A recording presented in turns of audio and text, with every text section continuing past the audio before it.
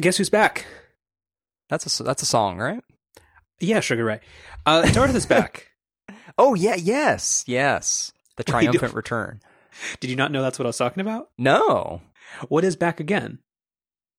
I remember now. It's the Backstreet Boys song, right? Like, guess who's back again. Where'd they go? I don't know. Maybe they took a break or something. They were in hibernation. So yeah, Darth is back. I'm still off Twitter for the most part, but you did the Lord's work, and you, the minute it came out, I think your response time was like within 15 minutes of when he tweeted, which was very, very kind of you, and you're very on the ball. Yeah, but he's back, and just the right time. We've missed him dearly. I mean, there's never really a right time for him to come back because there's never a right time for him to leave. But it's a thankless job, and the internet's a cesspool. So we have to take what we can get. Did you notice that he's very consistent with when he does come back? He really does sort of ease back into it, where his posts have been steadily ramping up over the past few days. Well, yeah, he does his usual, like waking, like cat or rabbit or what is it, like waking up emoji, like what year is it, and then he goes back to bed, and then I think he did the same thing last year of where all the dogs at, so it's pretty good. Mm-hmm. But he's good on the, building up steam and kind of getting back back into the swing of things. Yes, it's a good guy, very good. Just like the dogs. They're all very good. I do appreciate that. And that's the one thing I will say. Twitter is everything. Everything is bad about Twitter, but the web app is terrible, and so many things are terrible. But it does have a good feature that I think I've talked about before, which is like the in case you missed it or like the while you were gone. So it surfaces some of the better stuff. And since I only check Twitter like once or twice a day, it does find the good stuff. So when Darth came back, you got the thing of dog rates saying that all the dogs are still good, which it's that kind of stuff that's worthwhile, and that's why that company is worth however much it's worth. Yeah, but if you're someone like me who never really leaves Twitter, then the in case you missed it's not really relevant. Ooh, how do you even? Does it not stress you out, or does it not, like, do you ever kind of just like find yourself in Tweetbot and just think like, what am I doing? Not trying to make you like feel shame or something, but do you feel that it's still a net positive? Yeah, I do. Yeah, because I feel like I follow the right people.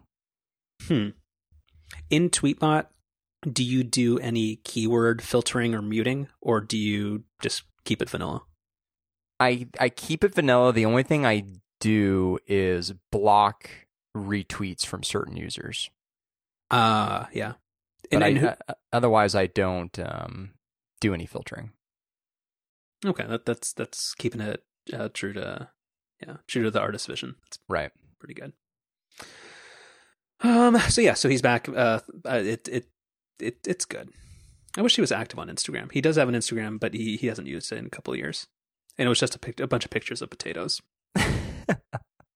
That checks out. Yeah.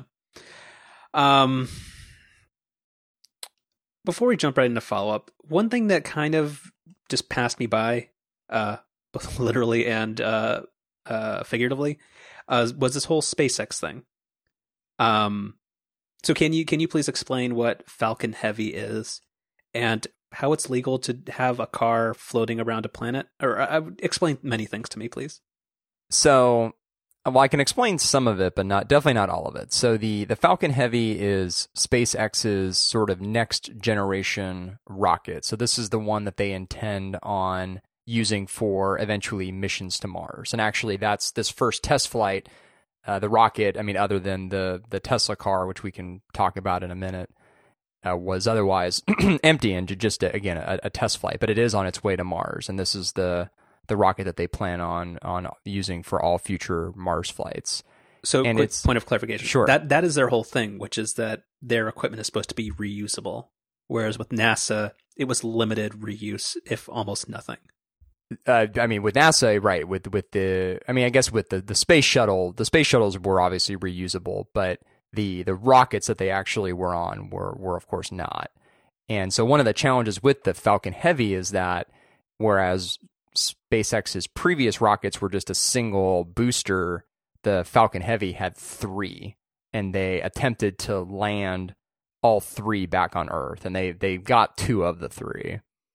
And it was a really neat thing to watch live because, who knows? Part of this could just be sort of the marketing around it, but there really was an aura of, and this came directly from Elon Musk, of we're not 100% sure that this is actually going to work.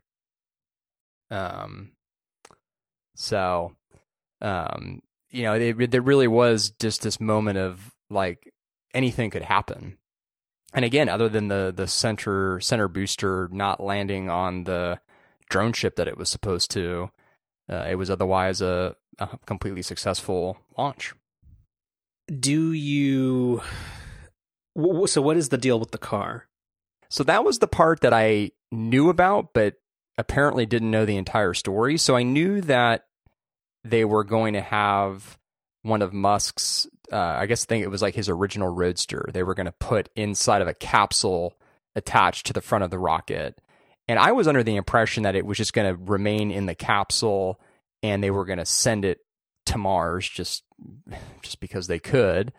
But what they did instead was they actually put it inside of a capsule where once the rocket got into orbit, the outside of the capsule blew away. And so the car was just sitting out in space at the front of this rocket. And after some period of time orbiting the Earth, the car was ejected from the rocket. And so the car is literally just floating in space now, which I did not realize that was the plan. I assumed that the car was staying with the rocket on its way to orbit around Mars. But the car is just floating in space. And it also was supposed to head towards Mars, but in one of the maneuvers that they did, evidently they overshot their trajectory a little bit, and so now the car is headed towards the asteroid belt. So I have another clarifying, a layman's question. How is it legal? And I understand legal is a very weird term when you're talking about the universe, or what do you call outside of Earth? Planetary, solar? Like, is there a term? You're stretching my my knowledge of space. So if you send something into space, what is it called? Okay, well, I guess my question is how is it legal, or how do you just decide I'm going to send garbage into space? If you're going to send a 2-ton car as a publicity, like that just seems so weird to me. So and actually SpaceX thanked the FAA specifically on the stream for the permits for both launching the rocket and landing the boosters. In terms of permits around launching objects into space and either allowing them to continue out into space or having them go around Earth's orbit, I'm not sure how that works. All right. It is interesting though, because so one of NASA's satellites, the one that had been orbiting around Saturn for many years, which recently just went out of commission, and they ended up crashing it into just the center of Saturn. And the reason they did that was because they didn't want it to run out of power and then just aimlessly float into space and potentially run into one of Saturn's moons or some other space object, because then potentially we could contaminate said moon or other terrestrial body, I guess. Is Saturn not a space object? Well, I guess, Saturn being a gas planet, right? I guess the satellite sort of just gets compressed in the inside of the pressure of Saturn, and presumably we don't think that there's any life on Saturn, where there could potentially be life on one of Saturn's nearby moons or other objects around Saturn. So we didn't want to contaminate any of those. But so now, okay, that's the. But now we thank you. That have, was actually very well explained. I had no idea it was a gas planet. Yeah. Oh, okay. Well, yes. Is that very common knowledge? Very, very much so. Yeah. Oh, okay. But so now we just have this car that's just floating out there in space, which is just very odd. But the whole thing was incredibly cool. I just put the replay of the launch in the notes. I recommend people who have not watched it to watch it. The initial launch itself is super neat. The moment where the car ends up out in space is cool. I mean, they actually have cameras mounted on the car. And of course, they had put this test dummy inside of the car who was wearing one of SpaceX's new spacesuits. So that's kind of funny. And then the highlight, of course, was watching two of the boosters land back on Earth side by side at Cape Canaveral. They landed what looked like it couldn't have been more than a couple hundred yards from each other, and they touched down within about 5 seconds of one another. And that was really, really cool. Again, unfortunately, the third booster, which landed out at sea, did not make it, but watching the two boosters which did successfully land was a super neat moment. And it's really a testament to how far SpaceX has come, because of course it took them many, many, many attempts just to land a single booster back on Earth. And they've since become pretty successful at that. But now to have two land simultaneously is, again, a huge, huge leap forward. So, follow-up question. Were you a space person as a kid? Very much so. I had a telescope and was super fascinated by the stars and planets. Yeah, very, very much so. More so than I am now. So does it disappoint you, or how do you feel about it? Because I guess this is my point of why I guess I haven't cared about this whole... What's the one that Bezos has? Blue Mercury, I believe, is the name of that company. Something Blue. A Blue Origin? Blue Origin, yeah, there we go. Yeah, okay. Like, so this whole privatized space thing, I just feel is less interesting. And you correct me if I'm wrong, if I'm being like too pessimistic about it, but like, I just feel like this is something that governments should be doing. Do you think there's anything lost in the fact that for funding reasons and a number of other reasons, like, this isn't NASA doing it? And even though it's a U.S. company, this doesn't really seem like a U.S. achievement. Is that totally off base? Not totally off base, although I don't really agree with it. I do very much think that it's an American achievement. This is an American-based company with many, many American-based workers and engineers. So I mean, again, I see what you're saying, but I would push back on that a little bit. I mean, I guess my whole take on the private space race now is it's disappointing that it's come to this. It is a shame that, post-Cold War, we've really taken our eyes off of space exploration, which I do think is an incredibly important long-term endeavor that we should still be thinking about. But because of budget cuts at NASA and just a general lack of enthusiasm in the public around space travel and space exploration, there's become this void that's needed to be filled. And I mean, I'm glad it's happened. It's a bummer it's come to this, but having companies like SpaceX and Blue Origin is a heck of a lot better than just literally there being no progress in this space. No pun intended. Another weird question. Is there any nationalism, I know it's a really weird term these days, around SpaceX? Like, the people who are excited about it, do they feel or identify that it's American? I guess I can't really answer that. I haven't read or seen much that's looked at it that way. Got it. Yeah. Sorry, it's weird to see everything through a kind of a weird lens these days. Okay, well, that's pretty cool. Kind of. Yeah, mostly. Yeah, that's really neat. I saw that for Jason Snell's space podcast that he does on Relay with Stephen Hackett, they did like a YouTube Skype live stream thing. So perhaps that actually might be something that I should go watch. Yeah, I've actually thought about watching that as well. It'd be interesting. And the whole to thing see you what said their it's only takes like were. 30 minutes, right? Less than. I mean, the time from launch to the time where the 3 boosters return to Earth is only about 5 to 7 minutes. Jeez. How long does it take to get from, what is this called? Earth to Mars? Well, I mean, it depends on the time of launch and how close Earth and Mars are together, but some number of months. Oh, wait. Then I guess I'm confused on the mission. So the rocket is going to Mars and is going to go in orbit around Mars.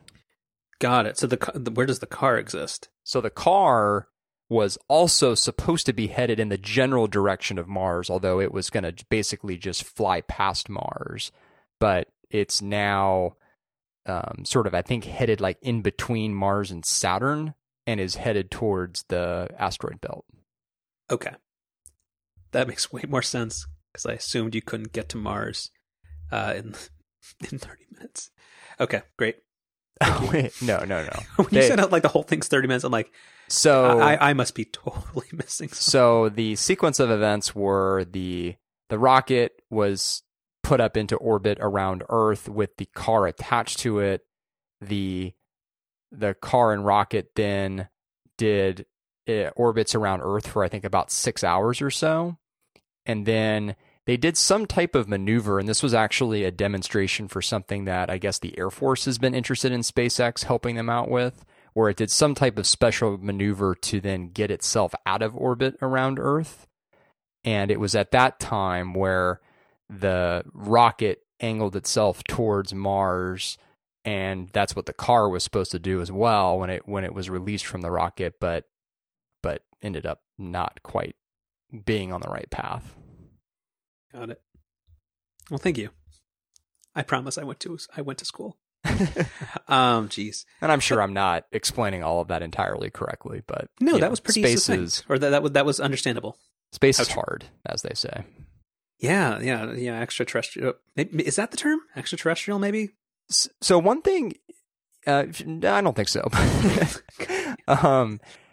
So one thing that and this is maybe where I'm totally showing my naive view of space, but the thing that I found most shocking about the car just all of a sudden being out in space was I kind of just assumed that it would be like crushed, or that it would just basically like freeze, like the windshield would freeze and just explode or something. Like I didn't realize that the car could just be out in space. Well, isn't there some pressurization difference? Exactly. So like, I know space gets cold, but yeah. I thought the dummy was in SpaceX's spacesuit, so it made sense to me because this was also the Roadster, which is out there, is a convertible.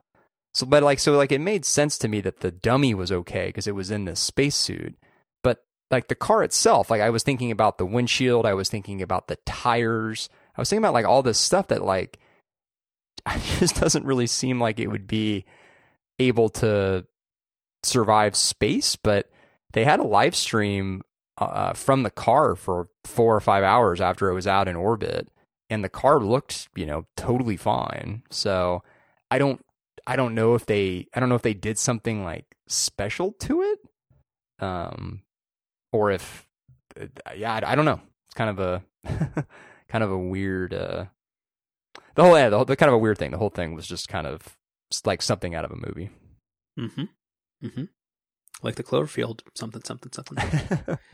Nice. Is that a segue? It isn't, because I don't know what that is. Oh, we can talk about that. Well, actually, we can throw that. Let's mosey on over to follow up. Okay. Actually, that's vaguely related. We occasionally talk about Netflix. Hey, let's pretend that's follow up. Apparently, I didn't watch the Super Bowl and I didn't watch this movie, so I have no idea about any of this. But apparently, there was a movie that was, as far as I understand from Upgrade, is that there was a movie that nobody really liked in Hollywood and was sold to Netflix and was teased on a ad during the Super Bowl and was available like 30 minutes later or something. Yeah, so the story here is that, and God, this was like 10 years ago now, I think. Paramount released this movie called Cloverfield, and it was basically just like a monster kind of movie, like almost like a Godzilla type of movie that J.J. Abrams put out. And the whole appeal around the movie was that basically nothing was known about it prior to it being released. There were, of course, a couple of teaser trailers and things, but nobody really knew what the movie was about, like where the monster was from. And then, of course, like disappointingly, the movie came out and like didn't really answer any questions.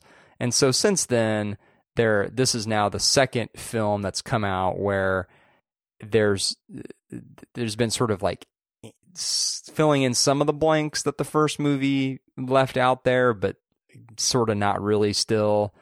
But so anytime J.J. Abrams is working on a movie where not much is known about it, people get really excited. And so this Cloverfield Paradox movie, which I think had a working title called The God Particle or something, had been in development, but again, nobody knew that it was related to Cloverfield because Paramount had been keeping that part under wraps. Evidently, Paramount had some new management come in, and as part of that process, looked at future films coming out, looked at this Cloverfield spin-off film and said, we don't really know if we want to put our marketing dollars behind this. Like, we're not really sure we believe in it. So they shopped it around. Netflix picked it up, and I think did something that's way, way more interesting than the movie itself, which by all accounts is not very good, which is they put out a teaser trailer for it sometime around the second quarter of the game, I think. And that trailer did two things. One is it announced that Netflix was all of a sudden distributing this movie, which nobody had previously known. And two, they literally used the line at the bottom that said, "coming very soon." And you were kind of left thinking, well, like, what does that mean? And then sure enough, right when the game was about to end, they ran another commercial announcing that the movie was now ready to stream, which is just an incredibly smart marketing ploy and continues to get people excited about Netflix and thinking about Netflix, and makes it so that the quality of the movie, which if it came out in traditional theaters would of course be like the most important thing, almost becomes something totally irrelevant. And it became more of a story about the platform and less of a story about the movie, which, I mean, there's no other example of that. There's no parallel to that. Like, this is something totally new. Like, I think Jason Snell mentioned something about this sort of changing the way that we think about advertising during the Super Bowl, or at least specifically changing the way that we think about movie announcements or post Super Bowl programming. And I totally agree with that. Like, this is now the model that I think other streaming services are going to follow. So what does Netflix, so what is the strategy here? So I assume it's not publicly known how much they paid for this already made movie of like questionable, like critical quality. And then I assume Super Bowl ads are still quite expensive, even though ratings have been down. So this seems like a lot of money. What do they get? And then what do you think Netflix hopes to get from like the consumers? Since they're not actually selling movies, they're just hoping that you subscribe. So yeah, I was thinking a little bit about this in the sense that I don't know if something like this necessarily boosts their subscriber number. And I don't think that that's even the goal.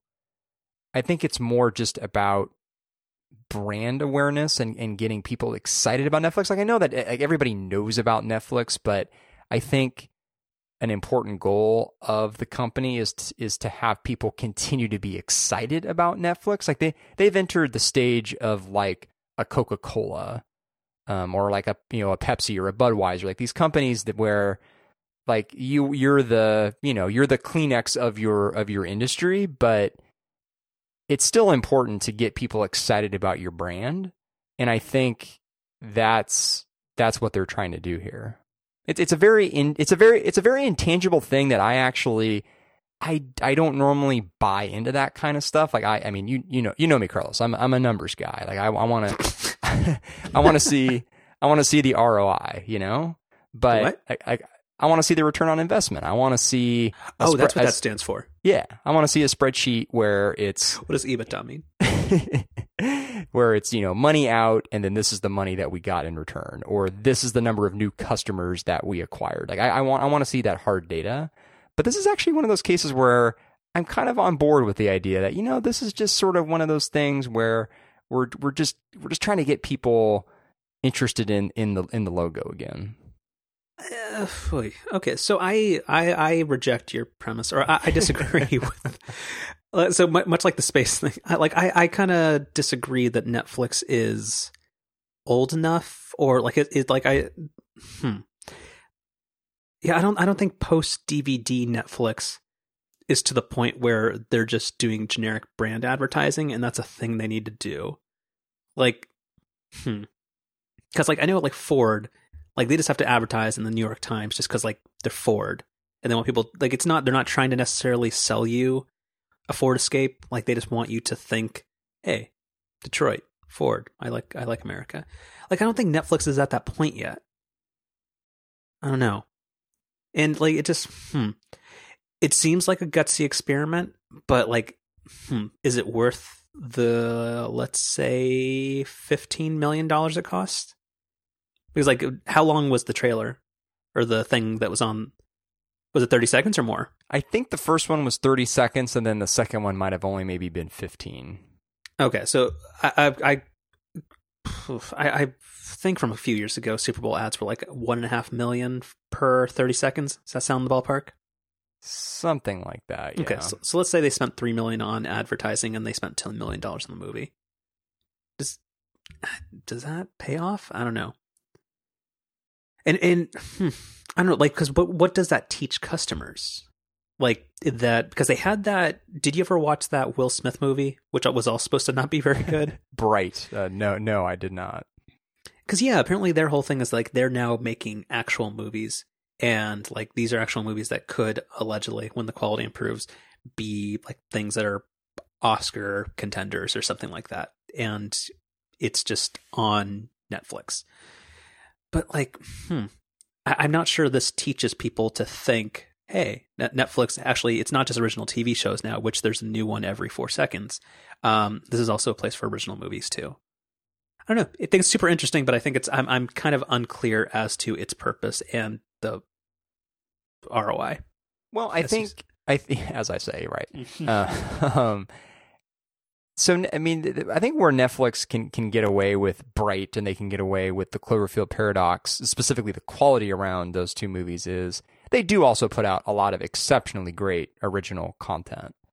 It's not like if it was just all bad, that would be a much different conversation. But I think by putting out as much good content as they do, having a handful not be all that great is okay. And in fact, in some ways can be weirdly beneficial, where in the case of Bright was so universally panned by critics and viewers, for that matter, that it almost became one of those things that people had to see for themselves. I mean, I think it became one of Netflix's, if not their most streamed piece of content, but at least one of the most streamed pieces of content on the platform. Again, just because people were super curious about it. Same goes for, I think, the Cloverfield Paradox, where people were aware of this crazy campaign they did around the Super Bowl. People started talking about the movie and how it wasn't that great, which then I think for some people actually piques their interest.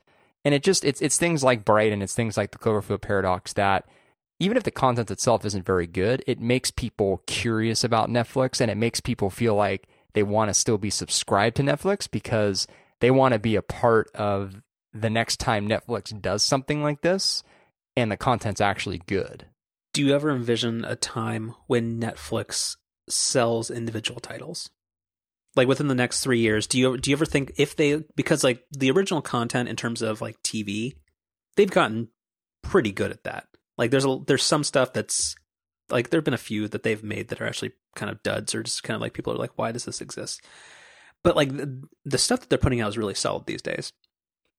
It seems like big budget movies is probably going to be costly. Do you think people will get enough value out of that where eventually they're going to boil the consumer so that they can get $17 or $20 a month from them? Or do you think they say for the first month this movie's available on Netflix, it's an extra $3, it's a in-app subscription purchase or something? Or is it always just instantly free? That's interesting. I mean, I don't know. It's possible. I guess I would view them just continuing to slowly raise their monthly subscription rate as being the more likely thing that they would do. But I mean, as evidenced by this Super Bowl campaign, Netflix is shown a willingness to just try things. So it's possible. Do you think Netflix is Amazon in the sense, well, not in the original content sense, but in the sense that Wall Street and investors just let them not make money or like target a 0% profit margin, and just in hopes of just like reaching some weird scale where it doesn't matter how much money they lose or spend on things? It's not quite the same thing. With Netflix, there's a very specific reason that they're in the financial position they're in, which is they need to be incredibly aggressive with their original content, which, I mean, Disney has become exhibit A of this, which is because of Netflix's size now, they're going to become an untenable partner for most of the major studios because they've now become a direct competitor to those studios. So investing in their original content is, I think, the only way that they're going to survive long term. And I think their investors know that. If Netflix were to focus on short-term profits now and not invest in that original content, sure, that might be beneficial today, but that's going to put them in a position where when this Disney service launches in a couple of years and when other studios decide to pull their content off of Netflix, I mean, they're going to be dead in the water. But now, because they haven't done that and because they've invested in the business and specifically original content, they've given themselves a good chance to be able to, compete 3 to 5 years down the road. Or I guess what I mean, do they have as much runway as investors have afforded Amazon to spend to try to build up this insurmountable lead? Like, do you think that profitability doesn't matter for a while? Well, I think the huge question is going to be this Disney streaming service and how it does. That's going to be the immediate big question, because if that comes out and all of a sudden does extremely well and Netflix's subscriber numbers either flatten or even potentially go down around that same time, I think investors' patience would quickly run out. But if that service comes and goes, and if other services like it come out and don't really put that big of a dent into Netflix's business, then that's where I think investors are going to feel like the strategy's continuing to work and continuing to pay off. Okay, so that's actually a fairly solid transition point. Thank you, sir. ESPN Plus. Yeah. So ESPN is releasing can this be a standalone product, or do you have to, because I know to actually get traditional ESPN channels, like this is not their rumored standalone over-the-top service. This is maybe an add-on for your traditional subscription, or can you buy this without having cable and just get only access to weird stuff?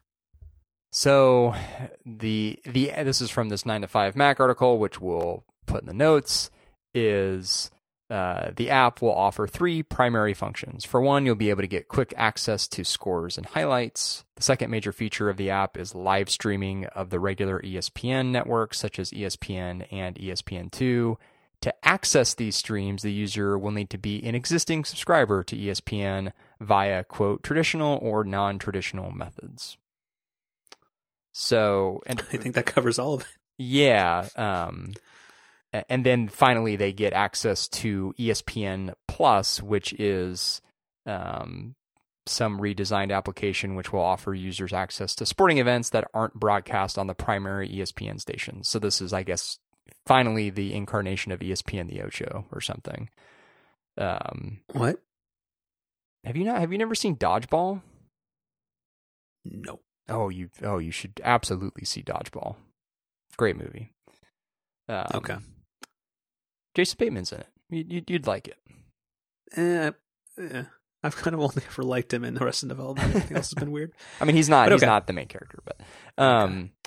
So no. So this is not ESPN's over the top service. This is a sort of, I guess I would just sort of describe it like a second screen kind of platform, but it also does also actually stream ESPN. So it's, I guess I don't know exactly how to describe this.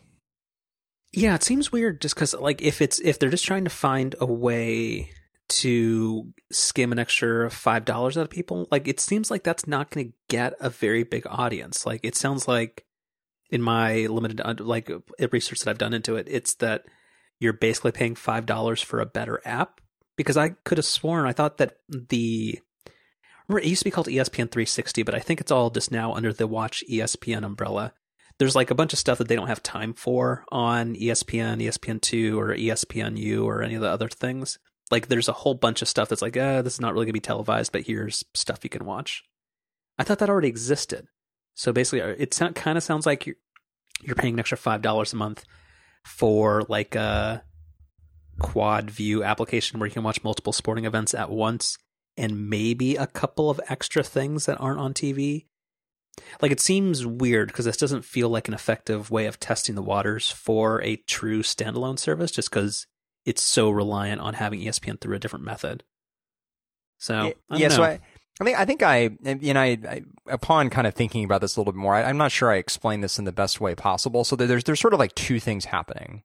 There is again, quoting from this 9to5Mac article, a completely revised and redesigned ESPN app, which is what we know today. And you're exactly right, whereas Watch ESPN, which allows you to stream ESPN, ESPN2, ESPN News, all the other ESPN stations, as well as some additional sports that aren't. Well, no, actually, no, that's not true. It's literally just the ESPN networks. That's now all built into the ESPN app. But now what ESPN Plus is going to allow you to do is watch sporting events that are not broadcast on the regular ESPN channels. And then also there's going to be, I guess, some ESPN Plus specific content from MLB, the NHL, MLS, Tennis Grand Slam, and college sports. Okay, well, I wish them luck, and I'm interested to see what the real ESPN digital service is going to be. Yeah, I mean, as someone who watches less and less ESPN, and as somebody who's not really interested in like non-mainstream sporting events, this is definitely not something for me. Like what I go to ESPN for are like the marquee NBA and NFL games that they have. Like, I'm not going to ESPN to watch cricket or something. Like, that's not what I'm going to ESPN for. So, yeah, this doesn't sound like something for me. Got it. Okay. Let's blow through a couple of these real quick. So Slack has updated their emoji library, which is a little bit late, but also, I don't know, my hot take is Slack is a mostly free product for most people. That's generally pretty great. It's weird that since emoji has been such like a central part of the Slack experience that it took this long, but I'm happy it's here. Yeah, I mean, I'm with you. I mean, Slack is one of my favorite and most used apps throughout most days, but I mean, I think it's, despite it being free, I think it's fair to call them out on things like this, especially which, as you said, this has become such a central part of their platform that it's kind of crazy that it's lagged as much as it has. So I think it's been fair to criticize them for it, but it's also now fair to say that they've plugged that hole, as you would say. Never in my life. Two other quick things. Man, I know it's been a kind of a running joke on the show about the whole thirsty Diet Coke thing, but it is literally everywhere. So just advertising. Thirsty Diet Coke. Yeah, well, again, they're after thirsty, adventurous millennials. We covered that 2 episodes ago. People understand this. We did, but it's everywhere. You got snookered into buying a couple, except you did the smart thing. You apparently bought just individual cans instead of investing in like an 8 or a 12 pack, like I did, of 2 or 3 different flavors. I mean, so after your raving review last week, yeah, there was no way that I was going to invest in the 8 can packages that you had said you bought. But I went into Walgreens the other day, as one does in San Francisco, and this is exactly why they do it. At checkout, I literally just see this stand that's right next to the registers where they've got 3 of the flavors. It was feisty cherry, twisted mango, and ginger and lime. Not really clear on why ginger and lime doesn't get some cool name like the other 2 do, but anyway. They had them just in individual cans, and so I thought, oh, this is a perfect opportunity to give them a try. And so the lady friend and I that night with dinner did a little Diet Coke tasting with the 3 of them, and they were fine. I mean, I did not think any of the 3 were bad. I would say my quick review on each is that the ginger and lime just tasted like regular Diet Coke. I didn't really get any ginger or lime flavor. The feisty cherry tasted just like cherry Coke does, and I actually really like cherry Coke, so that was fine. But it wasn't anything like different than that, I didn't really think. But again, that's a good flavor, so whatever. And then twisted mango, I had probably the lowest expectations on. Like ginger and lime, I actually thought would be really good and was kind of disappointed by it. Twisted mango, I just assumed was going to be awful. And it ended up actually being okay. Very much like that artificial syrupy mango flavor, but but not nearly as bad as I thought it was going to be. But I mean, we each had about 2 sips of each of the 3 flavors and didn't drink anymore. So, well, first for the ginger and lime, did you properly decant it so that the tannins could? I wasn't. That wasn't on the can. Well, that's a pro tip for okay. It's only the wineries that tell you the bottling factories that tell you that. Right. What'd you guys pair it with? We paired it with a homemade stuffed hamburger. Ooh. Yeah, we had. Wait, hold on. No more Diet Coke. Well, which was it? Was it meat or turkey, and what would stuff it with? We did meat, although we sprang for the 97.3 ground beef. So just 3% fat. So some slightly lower fat content there, and we made like really really small patties. And then we stuffed them with goat cheese. And they came out okay. They came out pretty well. I mean, we of course don't have an outdoor grill, which is what you really want when making hamburgers. So that kind of limits what you can do. And I'm really not a big fan of. I mean, we have a grill pan, and for what it is, it works pretty well. But you just don't get that same barbecue flavor that you do on an outdoor grill. So that limits again what you can do. But they came out okay. Interesting. Well, cool. And you also have a very hyper local pro tip for people. Apparently, the Marina Safeway takes Apple Pay now. This was shocking to me because Safeway's been a long time holdout of Apple Pay, and yeah, we went on Saturday night to get the stuff to make the hamburgers, and they had a big banner on the checkout terminal that said, now accepting Apple Pay. And I, of course, was excited about it and pointed it out to the lady friend, and she was like, yeah, okay, great. And as she should. And the cashier kind of laughed at me a little bit, but I then proceeded to pay with Apple Pay. That was great.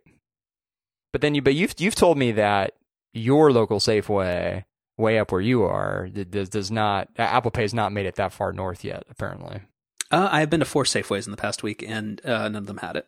So not on like a quest to go find it, but just through happenstance. Yeah. Although this, so this is strange. So I did some Google searching while we been talking about this, and there's a Apple Insider article from October 2007 titled 17. Thank you. Safeway says Apple Pay rolling out across U.S. stores in October. Grocery chain Safeway has confirmed that it's currently spreading Apple Pay to its 912 U.S. stores, a process it expects to last through the month of October. So apparently it's taken a little longer than that. But I guess this has been a known thing for a little while, but because our locations haven't had it, it's kind of flown under the radar, but now mine does. So that's great. Cool. Other follow-up. Mario Kart apparently is. Man, do you have access to the original tweet? Hold on, Mario Kart, iOS, Twitter. fiscal. Because it was phrased in the world's weirdest way. Where, okay, Nintendo America. The checkered flag has been raised and the finish line is near. A new mobile application is now in development. Mario Kart Tour! ! Hashtag Mario Kart Tour. Releasing in the fiscal year ending March 2019. Like, is this like an investor relations Twitter account, or who talks like this? Like, I don't mind that they talk like this, but that's so weird. It's oddly phrased for sure, especially with something that's consumer facing. It'd be one thing if this was said on an investor call, but this was actually just put out on Nintendo of America's public Twitter feed, which so kind of strange.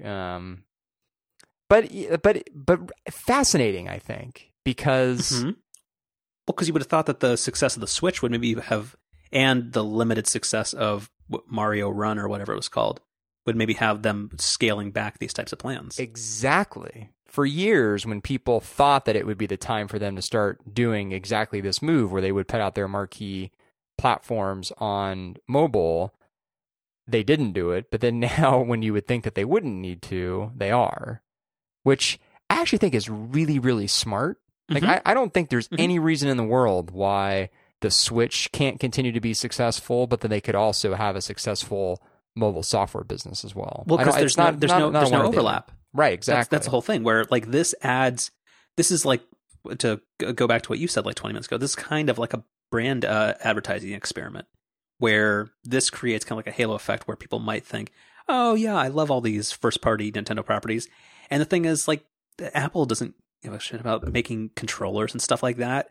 Playing Mario Kart on your phone is not going to be a great experience. Like, it might be kind of fun in a pinch as a product that's always with you, but like then that just might make you think, oh man, I really want Mario Kart, and oh, people just love the Switch thing, let me go get one of those.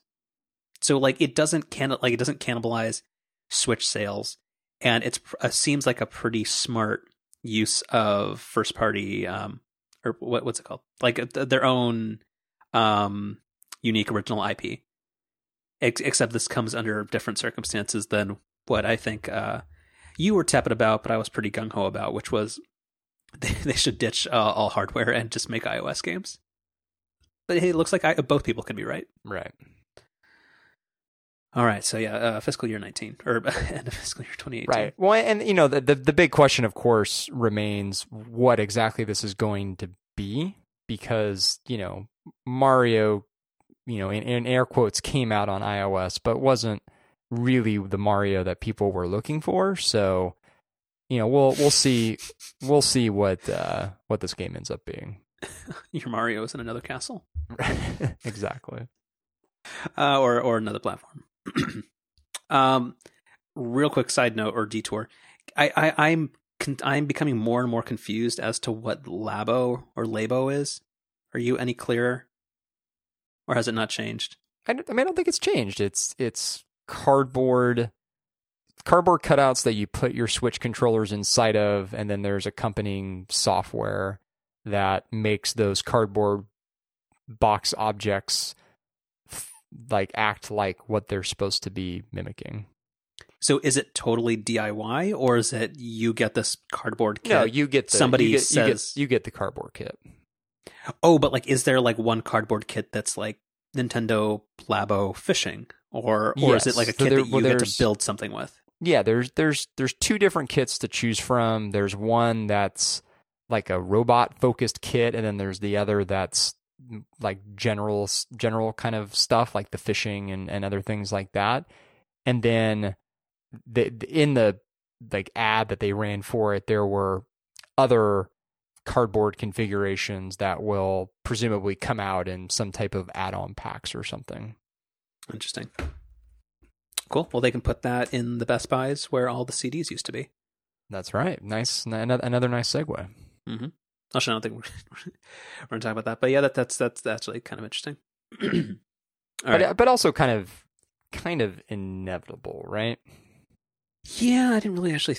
Do people still buy CDs? I think they do, and to a degree always will, but probably not to the extent that it makes sense to take up a bunch of floor space at Best Buy. Mm-hmm.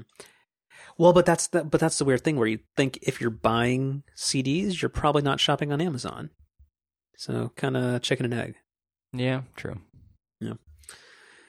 Okay. And then do you have anything with this? There was you tossed a network neutrality thing in here, which I did not look into. Well, so there's been a move by California and other states to try to implement net neutrality style regulations at the state level. And I just think I don't really have anything insightful to say, but I just think that it's going to be super interesting to watch how state law is reconciled with federal law. Like I'm not really even clear on exactly how individual states will be able to regulate this and whether that's even going to be something that's allowed. It's going to be fascinating to see how this plays out. Like the way that I thought about this was if you and I were rewriting our famous net neutrality paper that we wrote in college, like I feel like this is kind of like what we would probably write it about now. Should we open source that? We probably should, yeah. Yeah, for posterity. Mm-hmm. Yeah, the way I read this was that the way they're going to try to get around it is to just say that the state will not buy any communication services from a company that does not respect net neutrality. And because the state would be such a big communications client, that's their way of getting around the federal law. Which seems good if it would work, but yeah, it's weird that this has to come to the state level. I mean, of all the bullshit that Republicans could say should be a states' rights issue, the internet, come on. So yeah, again, nothing super original or interesting to say now, other than just I think this is something to really keep an eye on. I mean, this is going to be, I think, a much more tangible fight than like what the Democrats are continuing to look to push through Congress, which is just not going to go anywhere and is really just symbolic. I mean, it's fine that they're doing it, but it's not going to lead to anything tangible. Whereas I think that this is potentially where the next step in that movement is. Yeah. Real time sidetrack. Somebody on Twitter posted, I reserved a Model 3 on the first day. Tonight, Tesla sent me an update that delivery has been delayed by a full year. Come on, at Elon Musk. You had a similar experience, but of course, Darth chimed in. Maybe the Roadster will be back by then. God, Darth is so good. And again, and you posted, like, because Backblaze was posted an official tweet on their company Twitter account saying they were so happy he's back. And you always cite that he has such an expansive reach, and it's always very, very impressive. It really is. Really, really is. Yeah, so I guess we can talk a little bit about this. I got an email minutes before we started recording that my Model 3 reservation had been delayed. And then, of course, I immediately started getting some text from another friend of mine who had also pre-ordered his, who had just received the same notification. And he was in the same boat as what you're referring to, where he was a day one reservation holder. And for the 220-mile version, which is the base level version, his date was early 2018, and that's now been pushed to late 2018. So yeah, so a year delay.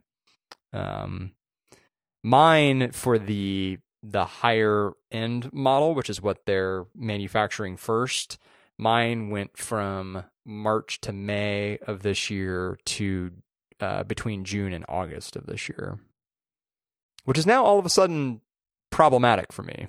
Like when it's gotten delayed in the past, it's actually been a good thing for me personally, because as we've mentioned numerous times on this show, my current lease is up at the end of June. So that kind of March to May window, like I always kind of assumed it would be near the latter part of that window, was actually kind of perfect. But now this new window's a problem, because I don't really think I want to go a period of time without a car. Don't most companies offer you an ability to extend the lease for some? Like I know BMW allowed lease extensions by like 6 or 12 months. Maybe okay. 4 months. Yeah, okay. Maybe that's just it's God telling you it's time to get closer to the edge. So that was immediately what I started thinking about was, okay, well, do I really start giving the 2019 Ford Edge some more consideration? but that's not coming out until late summer. So that I don't think that's going to help me either. Well, that you definitely can with, because I know almost every manufacturer does this, where if you are ordering a car and you can just put in an order for like a base model thing, and they will allow you to continue a month-to-month lease on your car for as long as it takes to get the new one. Yeah, that's probably pretty sensible. Yeah, I don't. I mean, this again, this literally happened like an hour ago, so I haven't really thought it entirely through, but yeah, just kind of shitty. Just a really bad customer experience too. And I mean, yeah, hasn't that always been Tesla's thing? It has been, and it they can get away with it because they're Tesla, but should they be able to? That's the thing. I mean, we'll see. I mean, it's been one thing when the Model S and particularly the Model X were delayed because you're really talking about very, niche products that aren't really speaking to a very wide audience. So even if there's a ton of outrage, it's not like that outrage is going to seep into the public at large. But, the Model 3 is a car that's got like 500,000 people on the waiting list and is clearly trying to reach a much broader audience. And if you piss off that audience, you're going to really start to build up a lot of, bad will, I think. All right, last question before we move on. Isn't California ending a lot of their EV incentives? Does this mess with that?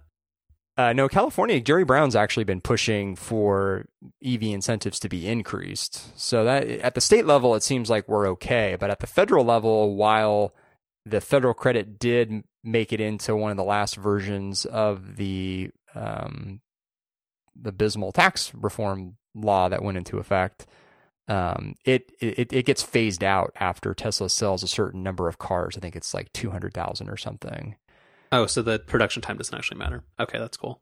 Well, no, it does, because Tesla is continuing to sell Model S's and Model X's. And so the later that you take delivery of your Model 3, the less that rebate, that federal rebate, or I guess it's a credit at the federal level, is going to be. So that's another issue where, especially like in my situation where if I did decide to spring for the higher end model, which is the only model that you have the option to get at the outset, the only way that becomes in any way feasible for me is with the $7,500 federal credit and $2,500 state rebate. If those get taken out of the equation or get significantly reduced, then that model becomes completely kind of out of reach for me. And according to my new delivery estimates,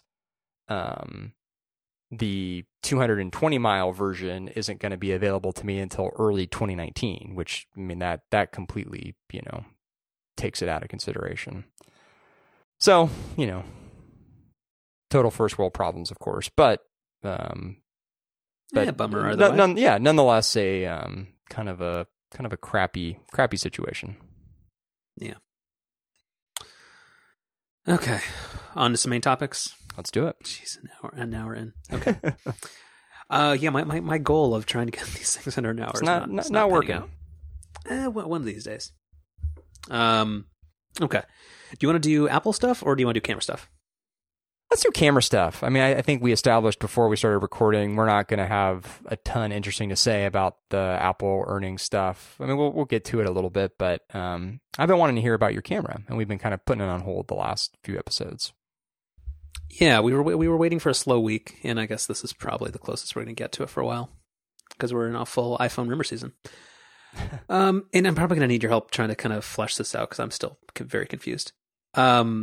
But there's an article that we've had in notes for a while that we'll get to eventually, because there's this. It was something about like millennial extremism, where people, or not millennials, but specifically people tend to do more extreme or drastic things when they are approaching like a decade milestone on their age. And no, maybe this is that. But I talked about it a couple of months ago that I ordered a Sony A7R III and a pack or a group of lenses for that new full frame camera. That was fairly costly because I kind of wanted to double down on photography as a hobby slash side project. And I've lived with it for a couple of months now, and it's a product and a thing that I've had a lot of difficulty summing up. Where I know I'm like thinking about myself specifically, but like thinking more broadly, like who is this for, and like should this type of device have like a wider audience? And I'm still kind of unsure about that. Like, if you think about it, like I think like differentiation and heading towards like the extremes of something either being super consumer focused with like just generic camera phones, or doing fairly inexpensive but like purpose built things like what's the model of that rugged camera that you have?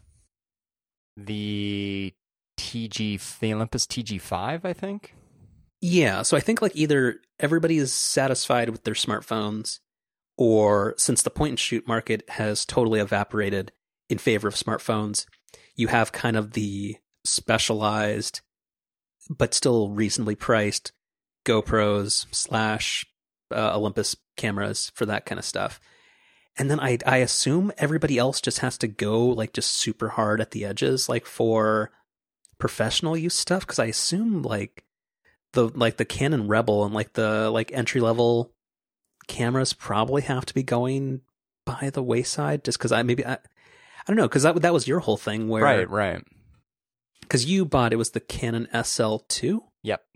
Yeah, like where you kind of thought like, well, maybe I should get back into this, but maybe you thought maybe the effort or the difference in output just kind of wasn't worth it. Yeah. Or if anything, I actually think you thought it might be slightly worse than. Yeah. Right. Which I raised my hand and acknowledged that part of that is probably just me not knowing how to use the camera as well as I should, but nonetheless, putting in all the extra effort that it would have taken to get an output that was only marginally better just didn't really seem worth it. Yeah.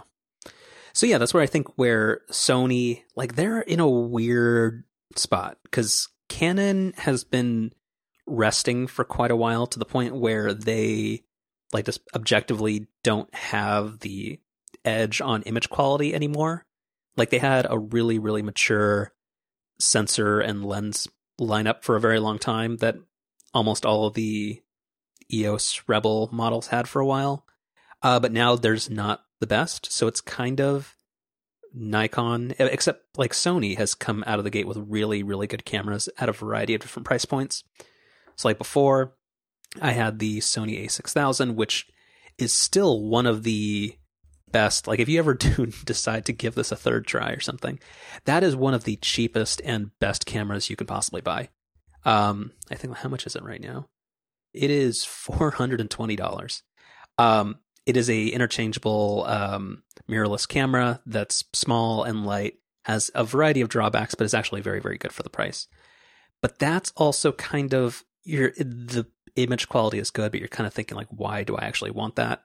And I guess that's where these higher end professional level cameras come in, because like the A7R III is a fantastic camera, but it's $3,200. So that's where I don't know who is this for, because that kind of prices a lot of hobbyists out of the market. So like I'm trying to figure out, are they just trying to sell to professionals? I mean, I have to think that that's a main focus, but I do think there's I think the kind of the hobbyist umbrella, that's a pretty wide net. God, I'm mixing all kinds of terrible metaphors here, but don't want to jump over your skis. Is that a real term? I'm pretty sure you taught me that. It's being out over your skis, but close enough. Is that what I said? Sure. Cool. But no, I there's a just to throw in another term or phrase here. There's a wide spectrum of geez, where's this going? Hobbyists, where you have your more casual hobbyists, but I think there's a segment that you would be considered a part of, which is your more extreme hobbyist is not the right phrase, but You know what I mean. If there's one word I'd describe myself as, it's extreme. Yeah, definitely. Hashtag extreme, no E. Yeah. Mm-hmm. Yeah, always with the MTNTEW. Or to be the number 3 instead of the E. Sometimes companies do that. That's the plate I can get from my Model 3 when I get it in 2022. Yeah. I really hope everybody else has their electric car game in order. Like, it's got to be. Anyway. Electric Ford Edge. What would you do? See, I don't know if we've specifically talked about this part on the show, but I'm actually not like the fact that the Model 3 is electric is not the main selling point to me. Well, then why do you care? Wait, isn't that 80% of it? Because otherwise, it's basically just like a electric Honda Accord with like a kind of a weird interface in the middle. Like having an electric car can be kind of like a pain in the ass. Mm-hmm. And as someone who, even when we eventually move out of the city, is probably not going to have like a terribly long commute. I mean, hopefully, like gas is not really that big of an issue. And like when you have an electric car, especially when you go on trips, like you constantly have to be thinking about, okay, where I'm staying, does it have a place for me to charge, or can I get by with not charging? So that's actually not the big appeal. I mean, autopilot's the big appeal for me. But I assume like Audi and a few others in a few years will have like, what is it? Oh, Stage 5 autonomous stuff. In a few years doesn't help me. Well, but a few years is when your 3 is going to come out. I know. Sorry, what? Too soon. Oh, that was sorry. I didn't mean to deep twist cut. a knife. Yeah. Okay, sorry. Back to cameras. Yeah, I don't know where that came from.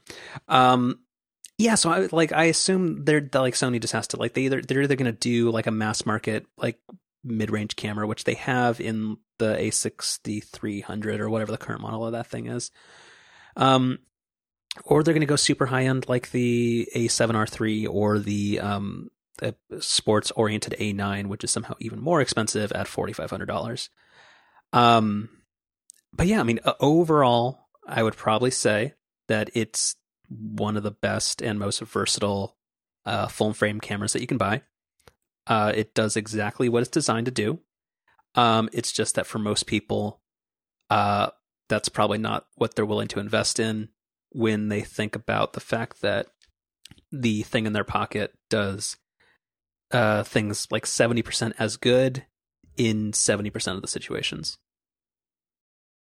But so for you, it's not just the output that's important. Like you're not literally just looking to take a picture on this, compare it to what you would have gotten on the iPhone and say, oh yeah, this is definitely better. Like, I mean, sure, sometimes it is. Sure. I mean, that's part of it, but it's the process that you're interested in.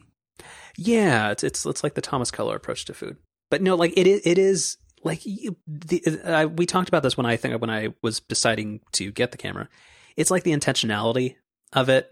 Like I have fixed a little bit of that with, and I'll talk about this later, where like I have a new messenger bag that I actually really like, that fits a 13-inch MacBook Pro and actually allows me to take the camera everywhere with me. So it's not just like, oh, I've decided I'm going to go walk around for 3 hours and try to like shoot stuff. It's just something that I carry with me. But yeah, like the intentionality of like having something that is a dedicated device for doing a very particular thing and trying to do it the best you possibly can, and being more methodical about how you do it rather than just being like, I'm going to point my iPhone at a thing and hopefully portrait mode algorithms don't blur out the wrong thing. Like, I don't know. Yeah, I think that still is a worthwhile thing to do, which I think is why it makes sense, or I think that's how I'm justifying it and rationalizing it to myself. I mean, it makes sense to me. Well, thanks. Yeah, it mostly does. So, I mean, like in terms of like a more detailed review, like specifically the body itself, like it's a very nice camera. So in terms of like the actual design of it, because I have some notes here that I've been trying to flesh out, because I've been thinking about, do I want to do like an actual review of this thing? Like the SL2 that you had, is that the same size, or was that like smaller than your traditional like Rebel? Because I know you had one of those before too. Well, so the whole conceit of the SL line was that they were slightly smaller than the traditional Canon SLR line, the EOS line, or I guess the TI line. You know what I mean? Yeah. But it was not a bunch smaller. I think it was, I don't know, 20% smaller or something like that. Got it. So, I mean, with mirrorless cameras, you do get a smaller body overall. So with this one, like, it feels really, really solid with some changes they made to it. Like the grip is deeper, and it feels well made, and it also feels really dense. Like it's got like the weight of a dying sun or something in it, but like it's continuing on the space theme. But it feels really good. And because of the deeper grip, they've actually improved on what was generally the biggest drawback of almost every Sony camera up to this point, is that it has a new battery that's about 2.5 times larger. So it usually can get about 800 to 1,000 shots out of it. So even with a heavy day of shooting, it still chugs along, which is pretty good. Like dual SD card slots and stuff like that. It's got custom buttons for almost everything, which is cool. So I mean, overall, like the body itself is just like super fast, and it's like just a really versatile camera. Like in terms of like the real stinkers about it, one of the things that I really wanted to work well was that most cameras don't have GPS built in for the obvious reasons, just like that GPS kills the battery. And if it's not GPS that's built into a cell phone, like actual unassisted GPS is really slow. So Sony has a thing where you can run an app on your smartphone to share the GPS coordinates as you shoot over Bluetooth to the camera. But because iOS is so background application restrictive, it is really hit or miss, and it works 40% of the time, which is kind of a bummer because I do like geotagging the photos. Beyond that, like, yeah, like it's really customizable, but like a lot of the software is a little rough around the edges. The native lens lineup of it is growing, and it's nearing completion in terms of like having focal lengths and like different quality compared to like Canon and Nikon and stuff like that. But like almost all the lenses are more costly than their competitors, and that's just kind of like the thing with the entire Sony ecosystem, is that it's good, but it's probably 40% more expensive than it actually should be. Oh, and also it actually let me there are some really good features about it. One of which I really, really like, called silent shooting, where because it's not a traditional DSLR where it doesn't actually have a mirror inside of it, it can use just the electronic shutter to capture the image. But the thing is, it really dislikes Philips Hue lights and any type of LED lights where if you're doing a quicker shutter speed, if it can't capture an entire refresh cycle of the LED lighting, you get like weird banding on the image. Huh. So that only happens if you're using the electronic shutter. If you use it in normal mode where it actually does make a noise because like the mechanical shutter closes, the image is totally fine. But like I was at the museum taking some photos, and it is nice to not have the camera make any noise because it's just less disruptive. But yeah, in certain situations where there was LED lighting, that was that's kind of weird. Huh. That's super interesting. Yeah. But yeah, overall, like other cool stuff about it, like they have embraced a touchscreen on the back, except they've done it in a way that a lot of people dislike, but I actually do like, because I think touchscreens are for the most part bad on most things like this. The touchscreen only works to pick a focus point, which actually works really, really well. In addition, they've also added an autofocus joystick, which allows you to change the focus point when you're using the actual like electronic viewfinder, which is a really nice OLED display. So same black levels as the TV. But yeah, like it's super customizable, which I assume is what you'd expect for something like that's targeted at professionals. And they've solved like some really weird, annoying things about most of their higher end cameras. Like this has USB-C on it, and it actually allows you to charge the big battery inside of it without having to plug into a separate charger, which is cool. And then lastly, it has back panel autofocus so that you can use a dedicated key so that the shutter button is divorced from autofocus functions, which I find fun, but perplexes people if you ever give them the camera. So when you say that the touchscreen only works for focusing, does that mean that you can't use it for menus and everything else? Exactly right. Okay. So like a lot of people think that's like, oh, well, that's a missed opportunity or that's dumb. Like, but I think because if you use it for menus, then your screen is constantly smudged up. And that just because I've used a bunch of Canon cameras that do have touchscreens on them. And they make you and because of that, they generally will take away a bunch of buttons on the back. And I found overall that to be way worse. So it's a personal preference thing. Huh, yeah. Okay. Yeah, I actually found the touch interface to be pretty good on the SL2 that I had. That actually was one of the things that I probably most enjoyed about it.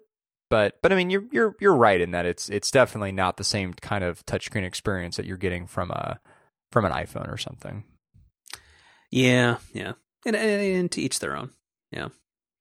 But yeah, super, super customizable. 4 custom buttons on the entire body of the camera, separate dials for aperture size and shutter speed and exposure controls and everything like that. So no, that's pretty great. So I think overall, yeah, the pros and like the really neat value add features outweigh the drawbacks. But some of the drawbacks are weird, and at that price point, you probably expect there to be very few of those. But overall, yeah, pretty solid. So I sent you something in the thing, which is from Sony's website, specifically from the A7R3 product page. And one of the things they tout about it is its ability to shoot movies. And just like a couple of observations. One is, I just think it's super, super interesting that particularly these high-end DSLR and mirrorless cameras are being used for film. That's just fascinating to me, and I think opens up high-quality filmmaking to an entirely new audience. Oh yeah. But then the second thing is the rig that they have on this product page. Car. Well, and also, I mean, the lens alone, I'm sure, is more expensive than the camera.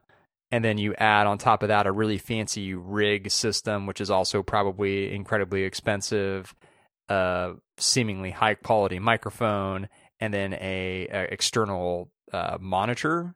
You add all that together, this is probably a $10,000 to $15,000 setup, but it's still incredibly cool. Because I mean, you think about high end filmmaking, and you imagine these massive video cameras, and it's just amazing that we can now have even better video quality from these tiny little cameras. Yeah, no, like it's really good. You can get I actually don't know if this one supports 120 frames per second at 4 or 5K video. But no, yeah, the video mode is super good. It's not something that I personally use, but it is super interesting that DSLRs and generally, in most cases, mirrorless cameras perform this a little bit better. They do what most like larger cinematic cameras would do. And then taking that to the extreme, if you don't care about low light performance, iPhones also take insane 4K video. So the world is weird now. Yeah, the 4K video on the iPhone is pretty great. I've played around with that in a handful of occasions, and it's really good. Yeah, hopefully in slow-mo with dogs. But yeah. One of them was with a dog. That's right. Oh, you can't hoard that video. Yeah, I'll share it with you. Good. So good stuff like that. And then quickly, I won't go into too much detail on it, but that's half of it. It's the other half is like actually getting the lenses. So that is one of the other things where just kind of because this is a different lens format, like I didn't have a whole bunch of legacy Canon equipment because back when I kind of quit photography, like in like 2012, I got rid of all that stuff. And I didn't amass a bunch of stuff for that lower end Sony camera. The lenses are kind of where they get you. And that's where you have to be really judicious about what you actually invest in. And you have to be kind of methodical about what focal lengths and different aspects of lenses make are better suited for what you want to capture. So I ended up settling on a 55 millimeter 1.8 Carl Zeiss lens and the Sony's new 24 to 105 G f4 lens, and then there's a wide angle 28 millimeter lens in there. So overall, yeah, it's pretty good. Put that on the back of the box. The cardboard box. Their packaging is very underwhelming. It was a half empty cardboard box. Like the box is gigantic, but it's just like filled with like just weird stuff and like paper warranty cards and weird stuff like that. Other stuff, yeah, and I think I talked about this a couple of episodes ago. Lightroom 6, since they've gone to a fully, you have to use Creative Cloud now.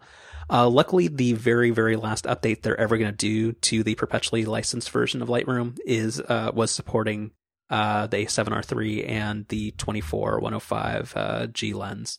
So that's nice. Eventually, I will be kind of forced into the Creative Cloud subscription thing, but that's cool. And yeah.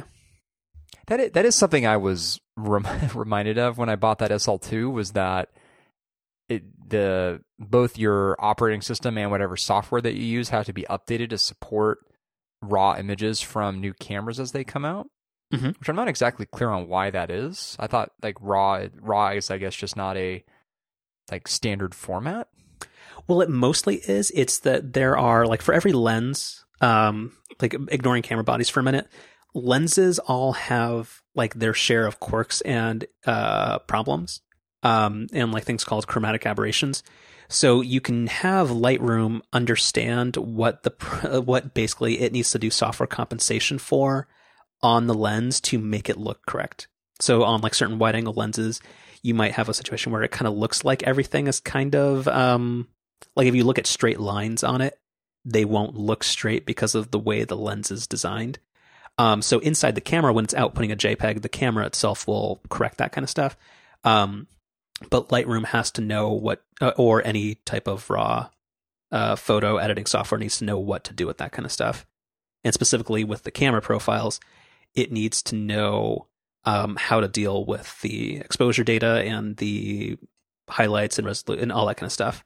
So, yes, anything can be read, but for it to perform its best, yeah, software has to be updated for it. And unfortunately, to get native RAW support for the A7R3, I would have to update to High Sierra, which I'm not going to do. So therefore, the only way I can open those files is if I open them in Lightroom. Oh yeah, I mean, that was the funny thing, was that even with that SL2, Mac OS had not been updated to support it, but Lightroom had. So yeah, it's exactly the same situation. Which it's weird to have image files that you can't just natively open on your computer. Yeah, and that is one pro tip, or what do you call it? Actually, beginner user tip is to almost every camera will allow you to shoot in RAW and also spit out a JPEG sidecar image. And that is definitely something that you should do so that you're never in that situation. And yeah, and I think that's it. And like the last thing is just like kind of, it's weird that there's kind of not a great place to share images these days, because the bummer, because that's the thing, like the camera takes really, really good photos if you get it right. And since it's like super high resolution at 42 megapixels, it feels like so much of it is lost on outputting it for like a 1200 pixel Instagram image, and nobody uses Flickr anymore. So you kind of don't know where you stick this kind of stuff. I assume Facebook, maybe? I have no idea. I mean, yeah, I mean, Instagram is really the only place that I interact with photos on a regular basis. I guess I wouldn't really know where else you would put them. Yeah. I can lie and say they were shot on iPhone, and hopefully Tim gives me a BART ad. Oh, Tim. All right. But that's it. I'll probably have other observations to share as the year goes on. But it's been a fun hobby, and overall, I do not regret the purchase. And I appreciate you egging me on, or not saving me from myself, which you should have, which makes you a bad person, which is why you should buy 3 Ford Edges. Oh, I'll have a fleet of Ford Edges to call back to a much, much earlier episode. Yeah, or you can I think it was Fleet of Corgis actually, but yeah, Yeah. you can do a thing where you put the Model 3 inside the Ford Edge. Right. All right. Sponsor break. Yeah, let's do it. Yeah. Okay. Do you want to talk about the HomePod or the Apple or Apple's earnings? We'll talk about both briefly, but which you want to do first? Neither. Hold on. HomePod. Okay. Because Joanna Stern is her and Darth are the only good things about this year. Because people should go watch her Wall Street Journal video review of the HomePod, which is fantastic, and also kind of confirmed everything everybody already thought about the HomePod, but did it in a really fun and unique way. Although she called it the sesame seed bagel of smart assistants, meaning it was the worst, even though that's inverted and sesame seed bagels are the best. They're okay. They're pretty great. Don't tell me you like the chocolate chip bagels or raisin bagels. Chocolate chip, no. Raisin in the right circumstance. That's not What's the right circumstance? Now I'm curious. Just when you're in the mood for like a sweeter breakfast, but like your go-to bagel is not going to be a cinnamon raisin bagel. So it's not an everyday bagel, as you would say. Sure. Okay, but yeah, that was a really good video review, and all of her reviews are fantastic. But yeah, HomePod is out. Wait, like, is it in the public's hands yet, or does it come out Friday? Friday. Okay. So, but the review embargo fell, and you actually got to be hands-on with it, and you weren't listening to Hotel California in a room where you can't actually give Siri any commands. And it's kind of what everybody thought it was, which is the Apple apologists, or the people who are very pro Apple, are pushing insanely hard on the fact that Apple never said it was going to be a good smart assistant, which is true. It's more that it should be, and it's not. But yeah, apparently it sounds amazing, which, I mean, I'm sure it does, and that's cool. Unfortunately, it's super limited into where it can receive audio from, which kind of negates the fact that it sounds good. So, I mean, that's kind of weird. But yeah, apparently Siri is just as limited as it would be, or as it is on your phone. And even some of the stuff that it's supposed to kind of link into your iPhone for, you can't ask it to make calls. It doesn't recognize separate voices. There's a whole bunch of stuff that it just doesn't do, which is kind of weird. But apparently everybody's just like, we can't fault Apple because they didn't say it was going to be good.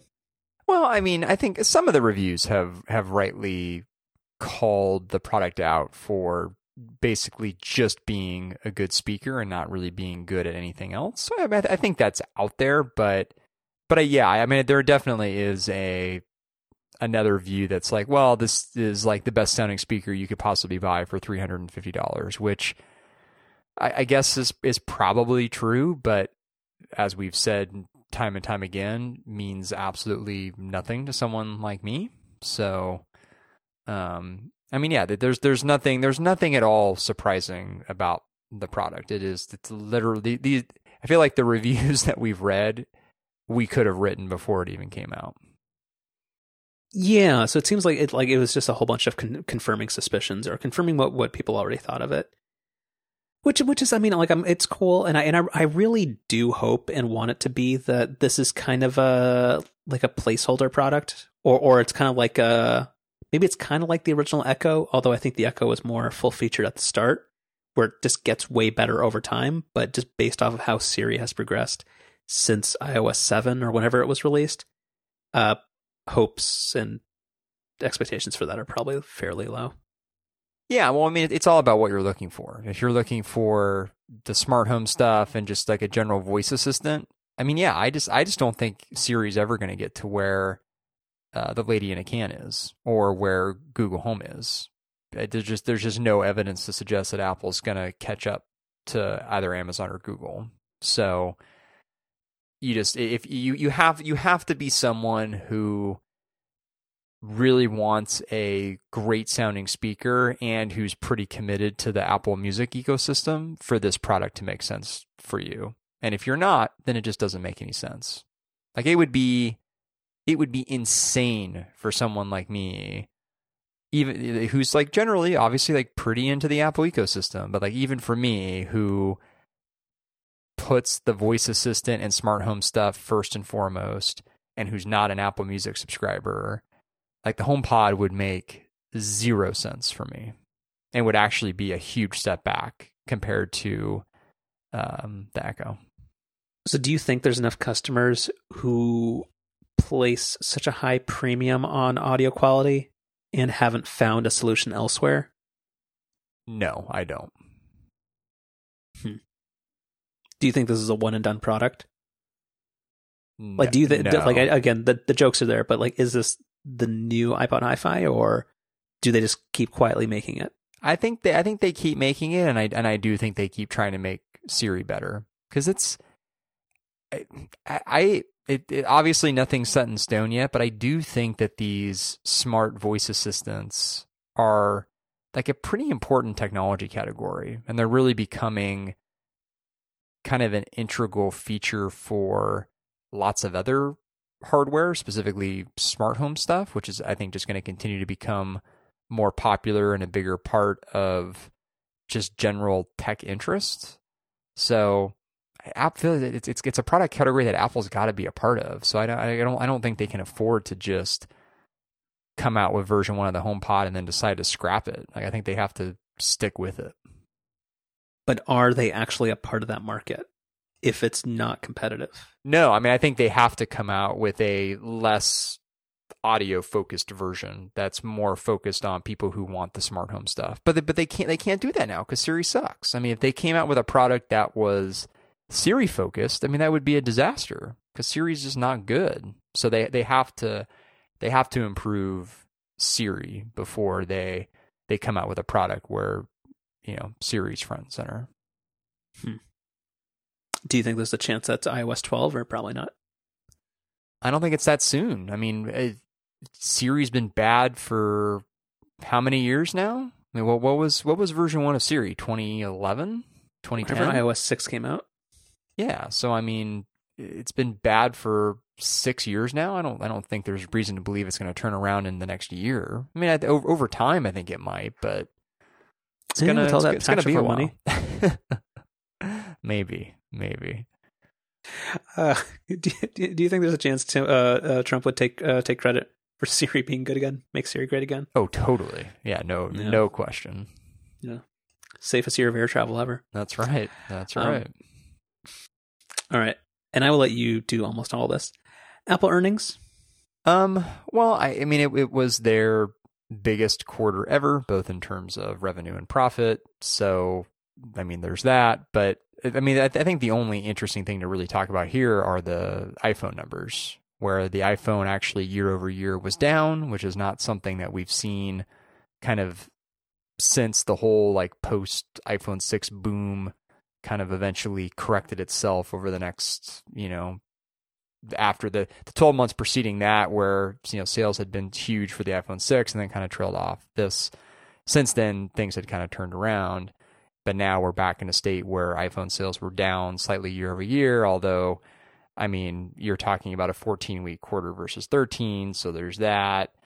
And then, of course, you're talking about higher average selling price for each iPhone, which means that, contrary to a lot of stories that had come out prior to earnings, it seems like the iPhone 10 specifically is doing just fine. But it is definitely the most notable thing in the earnings report is that Apple had their best quarter ever, despite the fact that, at best, iPhone sales are basically flat year over year. Yeah. I think it's fair. Yeah, like with the ASP going up, I think Apple got what they wanted. Yeah, it is a little bit strange that sales have plateaued, and not that you'd fault them for not calling themselves out, but it is weird that kind of that they are opportunistic with choosing when to stress that there was extra selling time in the financial calendar. But yeah, it was a good quarter overall. Can't fault them. They're still making tons of money. But even if you look at like the law of large numbers and that kind of stuff, it does seem like growth of the iPhone kind of eventually has to reach a ceiling for the most part.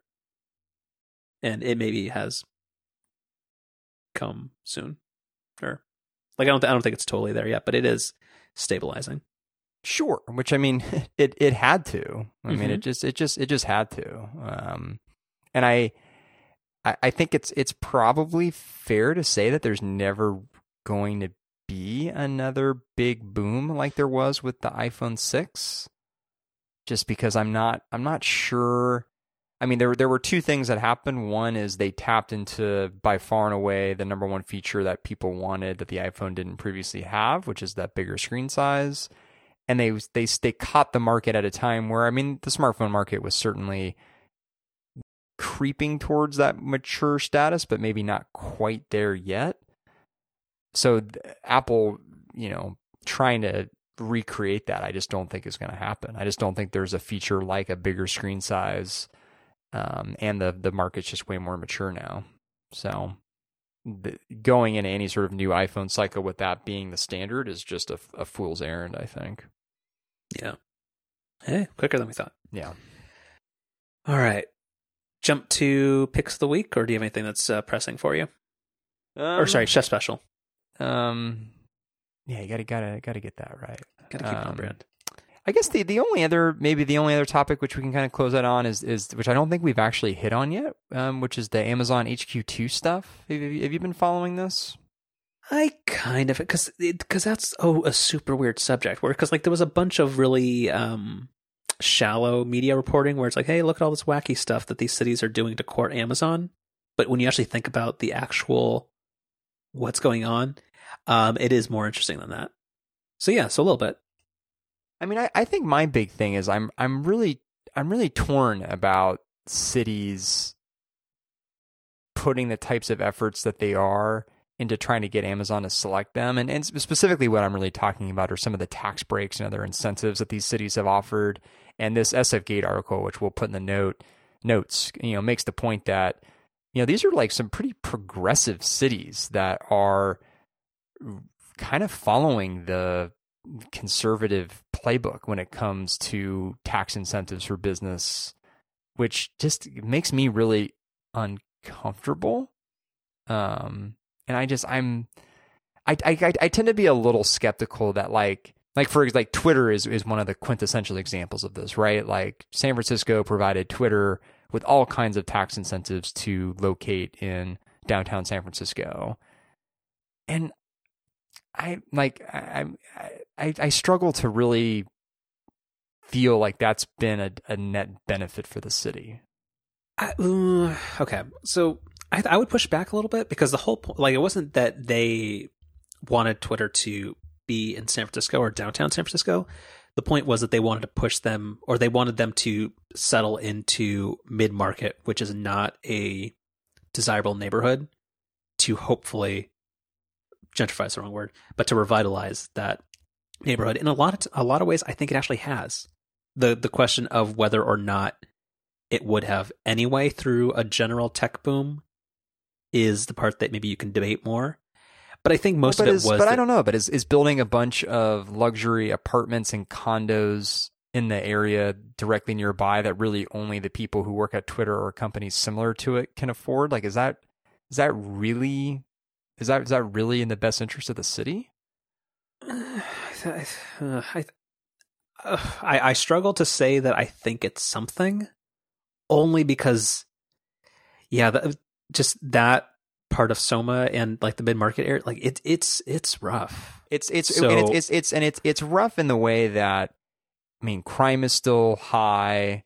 There's still a lot of homelessness, and you have all these rundown buildings and complexes, and then sort of like sprinkled throughout, again, you have these ultra high-end condo and apartment complexes, and that's really all that's been added in this post-Twitter era to that area. And so, I mean, I get like the theory behind it, but I'm just not really sure it's panned out in practice. Like I would sort of compare it to building a stadium in a city and having the taxpayers fund that. Like there's this argument that we're gonna build the stadium with taxpayer money, and we're gonna do that because we're gonna bring the stadium in, and it's gonna bring in all these jobs and revitalize the area around the stadium or the arena. And there's just very few examples of where that actually works. I feel like Twitter's kind of an example of it on the business side, and I kind of feel like this Amazon HQ stuff is just going to be the same thing in a different city. Yeah, you're totally right that the Twitter example is complicated. Luckily, San Francisco has a new mayor that's also allegedly was either is or was a VC, so that's going to work out great. But for the Amazon stuff, in the show notes, please put because there was an SFGate article that you put in here, so throw that in there. But also, there's an article that I linked to about kind of on the opposite end of the spectrum, which is when Amazon warehouses settle into poorer areas that were already facing high unemployment, and just kind of. It's actually a very good deep dive into, and that's very even-handed from showing the pro business Amazon perspective and what the actual what the actual employee sees, and also what pessimistic or unhappy employees see. Because it goes both ways. Where you think, or like Amazon or any company that says like they're going to settle into this area and they're going to bring jobs. It is a question of whether or not they're actually bringing better jobs, and like, does their presence actually end up being a net benefit? Where I think with the distribution centers, that's maybe easier to quantify. And then on the opposite end of the spectrum is the HQ2 stuff, where there's a bunch of tax breaks being offered to create a certain number of high-skilled jobs that will probably only cause like just people to migrate around. Like it's the whole point. It's like the whole thing of where, like even Trump says like that, like he wants states to compete for different like companies to locate there. Which, on a national level, is that actually a net positive, and is that productive behavior? So, is throwing a bunch of tax incentives at a corporation to locate in your state, like, is that actually creating the jobs that you want, and does that actually deliver a positive ROI and more tax revenue to the cities and the states? And with all these weird carve outs and tax giveaways, probably not. Right. I mean, that's exactly that. Like that's what I'm really skeptical of. Yeah, it's weird, man.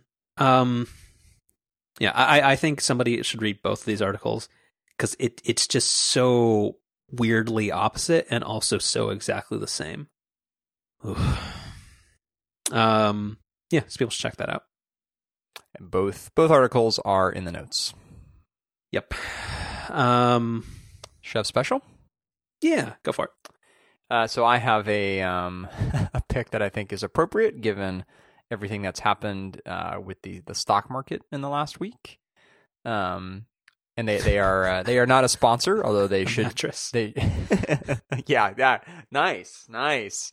So see what you did there. But no, so these folks are not a sponsor, although they do sponsor podcasts. So shame on them for not sponsoring. But Wealthfront, been using them for a little over a year now, I guess. And I've been really, really happy. I mean, it's part of it's probably been because I started investing with them as the market's been doing well, so that that certainly helps. But I mean, beyond just the ROI, as I like to say, their fees are incredibly low, which are great. They have a tremendous iOS app and a really nice web interface. Very, very neatly and clearly shows you what you're invested in. You have lots of different investment options. And, as someone who's been sort of bitten by individual stocks and kind of like individual investments in the past, like I am sort of a believer in this more kind of like diversified approach to investing. And so, you put all that together, the low fees, the many investment options, and the clean interface, and I think Wealthfront's a really good option. What do you have your risk tolerance set at? I have it set pretty high now. Ooh, yeah. But again, when you're diversifying the way they do, I mean, you are taking on a higher risk profile, but certainly less risk than just investing in individual stocks. Mm-hmm. Oh, cool. Yeah. Yeah. No, they seem pretty solid. Yeah. They haven't run away with my money yet, so that's good. And I did, I did sort of, I got an email from them yesterday, and I did poke fun at it a little bit in the thing, but I actually do sort of I appreciate that they reach out in a very sort of human way and just say, hey, these market dips, this is what happens. This history repeats itself over and over again with these things. Like, we have a longer term vision towards investing, and so you kind of just have to let these little daily blips kind of go. Sorry, I was doing a search in my email because they send that out every time there's like a 4% negative move in the the stock market. Right. Here's one from January 22nd, 2016. Finding less money than you put into your account can always be a rude shock. So they're good about that. Yeah. I can take advantage of tax loss harvesting. Yeah, they're good. Did you, when you went with them, did you do any checking out like of Betterment, or because like there's with like this kind of thing, there's always like 4 people doing the same thing. Did you check out Betterment or whoever the other people are? I haven't. No, I Wealthfront was kind of the first one that had caught my attention, and so I ended up just going with them. And because I've been happy with them, I haven't really looked at alternatives. Good. And they've got a dog on their homepage, so they're the entire package. Yeah, there you go. Why not? We'll promote this. So I will push this quasi chef special onto a true chef special. So this is going to be the Peak Design everyday messenger for the 13-inch MacBook Pro. Oh, send me a link to this. It is, and it also comes in a backpack if that's more your thing. There we go. So this is the one that I asked you feedback about, where I didn't know what color to get, and I ended up going for the Indiana Jones one because I didn't want to look like just every other person toting their laptop to and from work.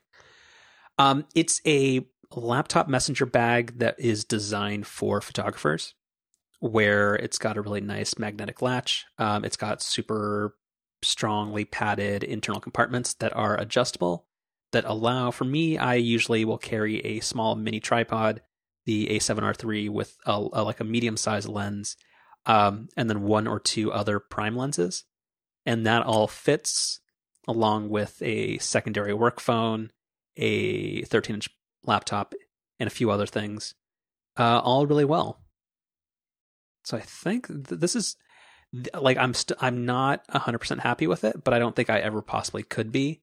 But I think for somebody who wants a laptop bag that could hold a camera or something delicate, this is probably the best you're going to find. It's a nice looking bag. I am more of a backpack person, and so I'm looking at the backpack, and they're pretty sharp. Yeah, and they've got a store in Hayes Valley now, so you can go pop in and take a look at them. That's like, people, have you noticed that? Not to fucking everything's in Hayes Valley. I was just there. Literally everything. I was just there last Friday, meeting up with some friends, and as I got out of my Uber, literally on the other side of the street was an Away store, like an Away physical store, and I was like, what? And they've got the Warby Parker there. They've got everything. All of your online stores are there. Yeah, it's the internet in human form. Right. Yeah. Oh, these are you need to scroll down a little bit on the page here to see the price, and at least the backpacks are pretty pricey. Kind of. I don't know, because it seems like I've been super used to Timbuktu bags, and for a nice-ish Timbuktu bag, like my old waxed canvas and leather one was like $180. So it's in the ballpark, but yeah, it is, because it's for a more niche audience. I think it's probably it's priced appropriately. And so these don't make sense if you're not looking to carry a camera around. It doesn't seem. I think they do. No, because I've CGP Grey, the guy who does a show with Mike on Relay. He has he's got the backpack version of this, I just found it when I was listening today. And he really likes it, and he does not take photos at all. Apparently, it's just a good adaptable backpack. So yeah, who knows? So what do you do with? I'm trying to understand like how the camera storage works. Like, is this all just like Velcro compartments that you would just take out? I think I posted a picture of it too. Let's see. So while I'm looking this up, the one thing I do like on the sides is it's tough to see, but there's two small little discrete pockets on either side of them, and one of them is a dedicated AirPod pocket, and it's actually very, very convenient. Yeah, that's pretty great. Here we go. Got too many windows open. There we go. So yeah, so those little compartments that I'm looking at here, those just pop out, I guess. Yeah, so they're Velcroed in, and they're kind of origami style, so you can kind of fold them into themselves. So if you want to like stack two lenses on top of each other or create a more secure pocket for something. Yeah, okay, that's pretty neat. And this solves your kind of big issue, which you haven't really found a good bag that works for both your laptop and your camera. It's been kind of one or the other.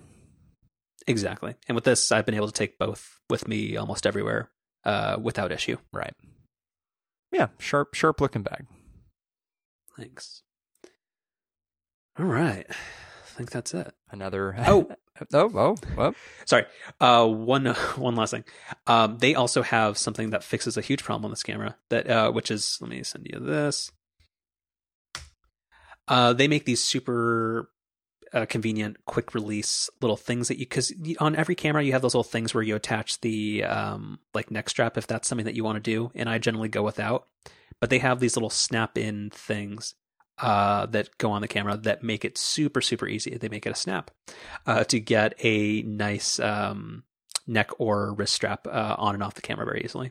So even though 80% of the time I prefer to go without, but it's very nice. I bought something similar for that the waterproof camera that I have. Actually, I had bought it for the model that I had previous to that, where so that the camera doesn't float on its own, but you can buy these little attachments that allow the camera to float. These little like buoys. But a benefit to that was those snap on and off in a very similar way that this little add-on allows your neck strap to. But the little buoy thing that I bought also came with a wrist strap that also kind of popped on and off. Yeah. Which, super, super convenient when you're looking to put the camera away in a bag or like a little pouch where it might be kind of awkward to keep the strap on. Yeah, that's great. Yep. I wonder if there's an Hermes version. Probably. And it would be like $175.